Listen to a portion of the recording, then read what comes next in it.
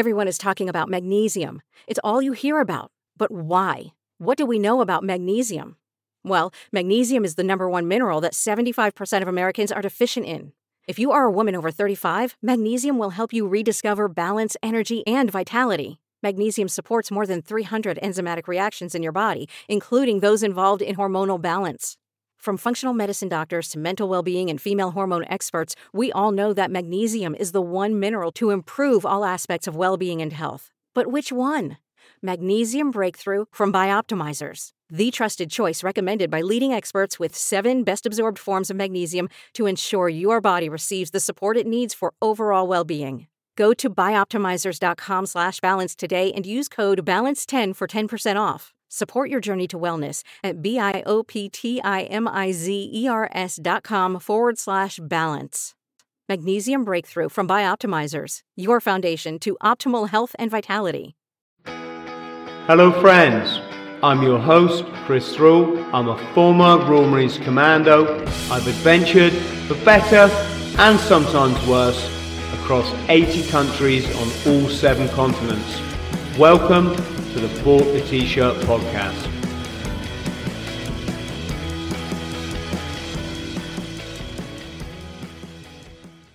Hello team.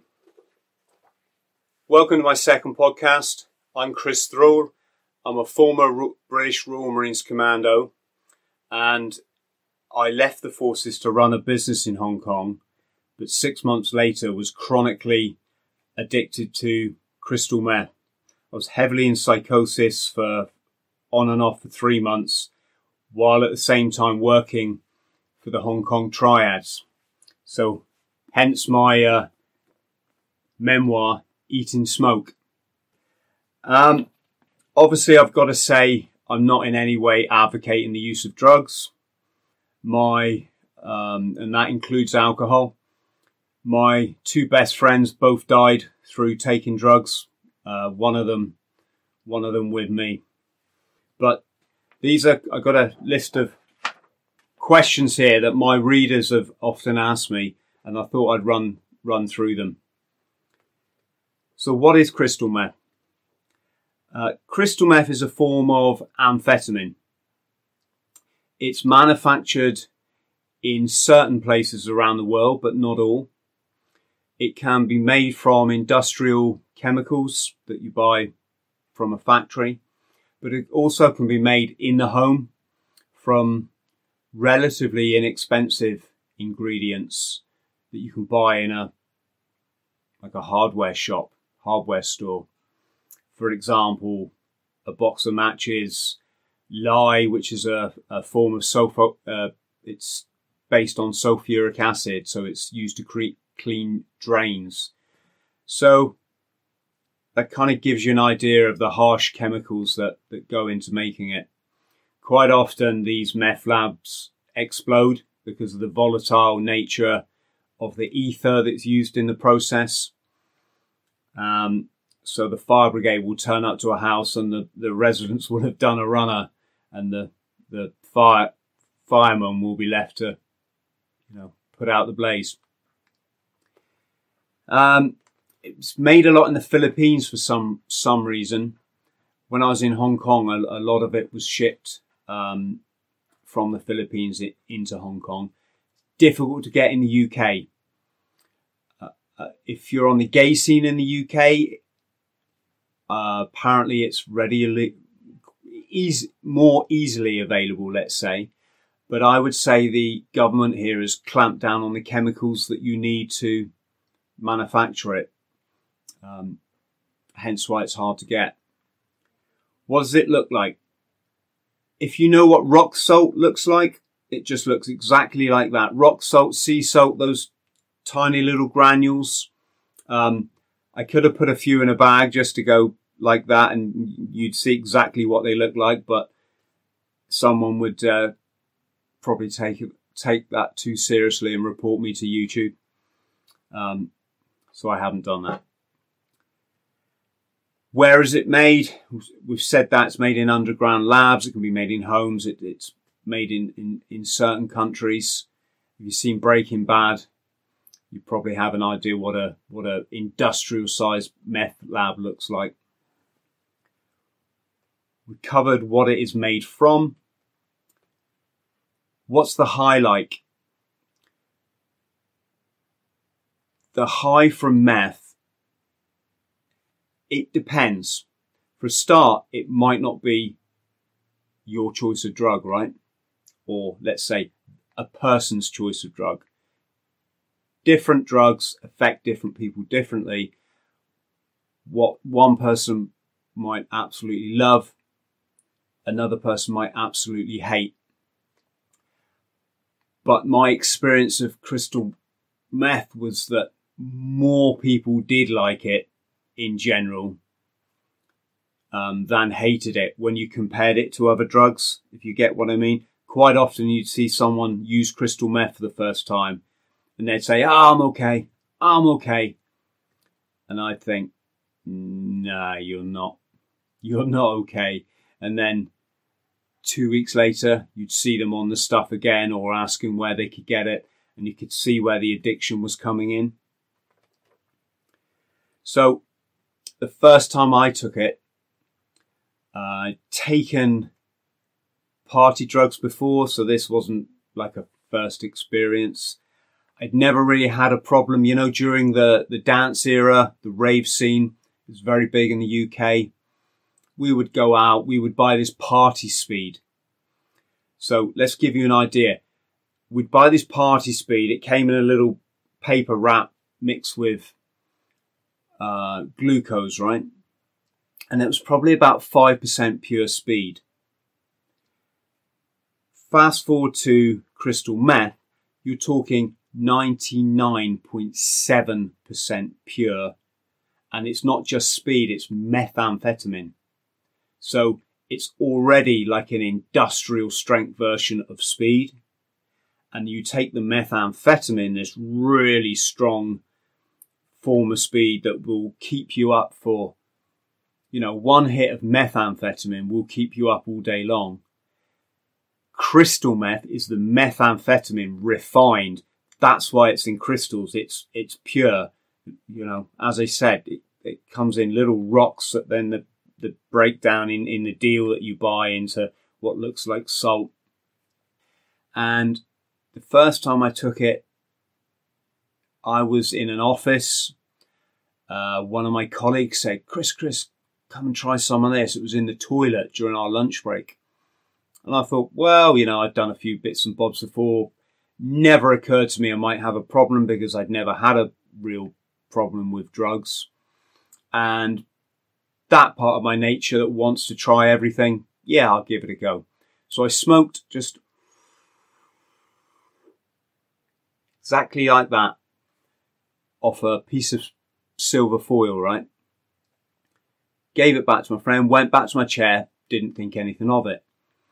And then within seconds, really, I started just to feel this really nice, mellow feeling come over me.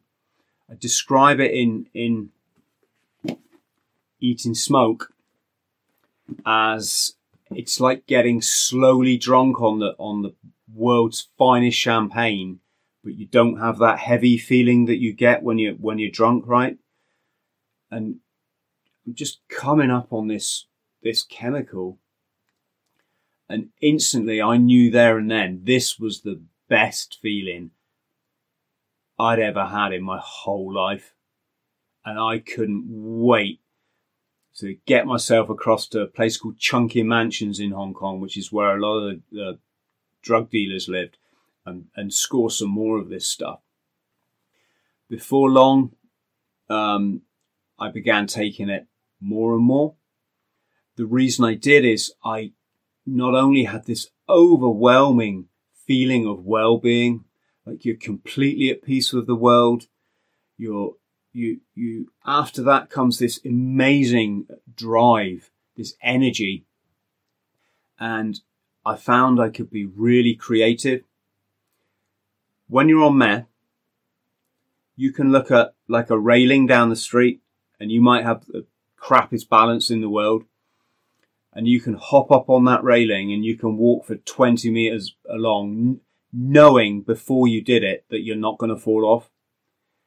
I could do handstands and just push up from a press up into a handstand and walk 20, 30 meters, having never been able to do that before. I would spend all night long high and writing song lyrics, and that's how I got into writing books, believe it or not. You've got to remember, I was told I was a failure at school. So to suddenly find, actually, no, I'm really not a failure. I've got all these latent talents that the teachers back when I was a kid they never saw and they never got out of me. And that's part of the reason it's such an alluring drug. On top of that, you get amazing energy. So I'd go in a nightclub, whereas maybe when you're drunk, you'll dance for half an hour and you start to sweat and you go and sit down. On crystal meth, you can dance for 12 hours non-stop. And then you can go without any sleep through the day. And then you can go back to a club in the evening, dance another 12 hours. And to give you an idea, I did that for nine days once. Finally, I'd gone back to a hotel room with a girl that I'd met. We'd only paid for half a day. Kind of gives you an idea of the type of hotel it was. And she couldn't wake me up. When it came time to leave, she couldn't wake me up. I'd been awake for 9 days. In all that time, I'd eaten probably no more than one McDonald's. You have no appetite on meth. And the weight just drops off you, and not for a good reason, right? It's also difficult to drink. You'd think you'd be really thirsty, but you kind of you have to force yourself to drink. So I'm literally dead to the world in this hotel room. She probably thought I was close to death. And 2 policemen came in and they started shaking me. The hotel owner had obviously panicked and thought I wasn't going to pay the bill and called the police. The policemen were like, "Who are you? Who are you?" And I couldn't remember who I was. I just couldn't remember who I was. My name's Chris. I'm Chris. And they said, "What you do? What you do?" Meaning, like, what's my job? And I was a doorman on a nightclub, right? I couldn't remember. I could only remember my last job, which was DJ in a club in China. So I said, "I'm a DJ in a nightclub in China." He went, "Don't do the drug." I was like, okay. But of course, I still did it because I was addicted. By this stage, I was addicted. So, yeah, that's crystal meth for you. Why is it so popular? Well, it's so popular for the reasons I just said. You learn stuff about yourself you thought, you never would, and things that you never could do. You feel amazing. If this is the drug for you, I'll reiterate that. Some people hate it. And yeah, you feel absolutely amazing. Is it addictive? It depends to who, because not everybody is predisposed to addiction by the nature of their upbringing, their childhood and their life experience. So you might get a very well-adjusted young person. They've had, mummy and daddy have helped them through school and with their homework, and dad's taken them to all the sports clubs, and there's a lot of love in that family, and they don't really want for anything. They're not insecure. They feel quite well balanced when they go out in society. They might not even have a need to want to take a drug, maybe the odd drink, right? That kind of person is possibly gonna smoke a bit of meth and go, it's all right, but I'm not doing it again, or I'm certainly not doing it for a while. You take someone from a fractured upbringing that's never really known inner peace, that's maybe unsure of themselves, that's possibly been bullied, that doesn't kind of feel like the world is for them. There's something, they just feel different, right? You give them crystal meth, it can feel like the key in the lock. It can feel like the thing they've waited for for a lifetime, right? And you take it, everything seems fine, it wears off. And then, of course, what do? You want to take it again. So you take it again, wears off, you want to take it. So you start to buy more and more to keep this feeling going. Because to you, this is the wonder drug. It's the answer to all your problems. It's going to solve everything, right? Well, what happens? The next question is, what are the dangers? Well, the dangers are that when you buy into any addiction, whether it's food, gambling, sex, water, right? When you start to chase something at the expense of living your life and keeping your routines and keeping your job and being good to your friends and family and looking after yourself and exercising, when you suddenly start chasing just one aspect of this holistic picture that is our world, right, then suddenly that becomes very damaging because everything else starts to slide. You're not taking your work as serious, and all these things I just mentioned, like not looking after yourself. And before long, as we say in England, everything starts to go Pete Tong wrong. And of course, what's your answer when your boss fires you because he's fed up with you being late now? Plus, people are kind of starting to suspect your behaviour's become a bit quirky. You're starting to really focus and pay attention on insignificant things. And so your boss fires you, and what do? What's the answer to your problems? Stop the meth? Nah. The answer is to go and get some more, because this is your miracle drug, right?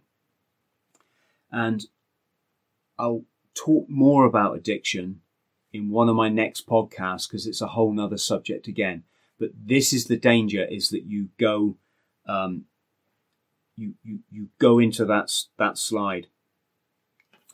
A few things I made a note of. You get terrible timekeeping, as I mentioned. You focus on stupid, irrelevant tasks. So you could be going to meet an old friend for a drink, 7 o'clock.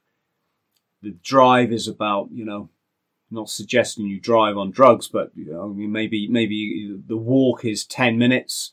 What do? You leave it until 5 minutes before that walk, and then you suddenly start getting your clothes on, and you got to have a quick wash or a shower and get out the door, right? And everything becomes rushed. And why? It's because you probably spent the last 3 hours, 4 hours, in my case 12, 24 hours doing one stupid, insignificant thing. Might be like wiring a plug socket onto an electrical appliance. It might be you've decided to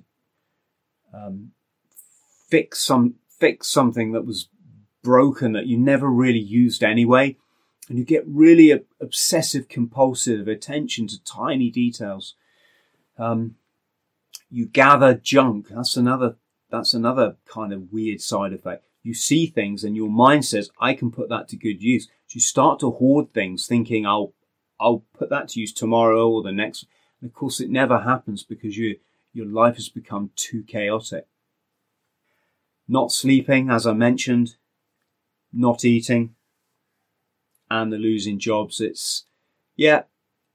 Meth for me was great in the early stages, and then everything started to slide. And the worst side effect is, of course, psychosis. What is psychosis? It's a form of schizophrenia. In simple terms, when you take too much meth for too long, you overload the brain's natural dopamine chemicals and serotonin and all this clever biology in your brain. and your brain starts to misfire. So whereas an ordinary brain, you have synapses and you have impulse signals that go like this, when you take too much meth for too long, your chemistry goes out of wire and your brain starts firing like this.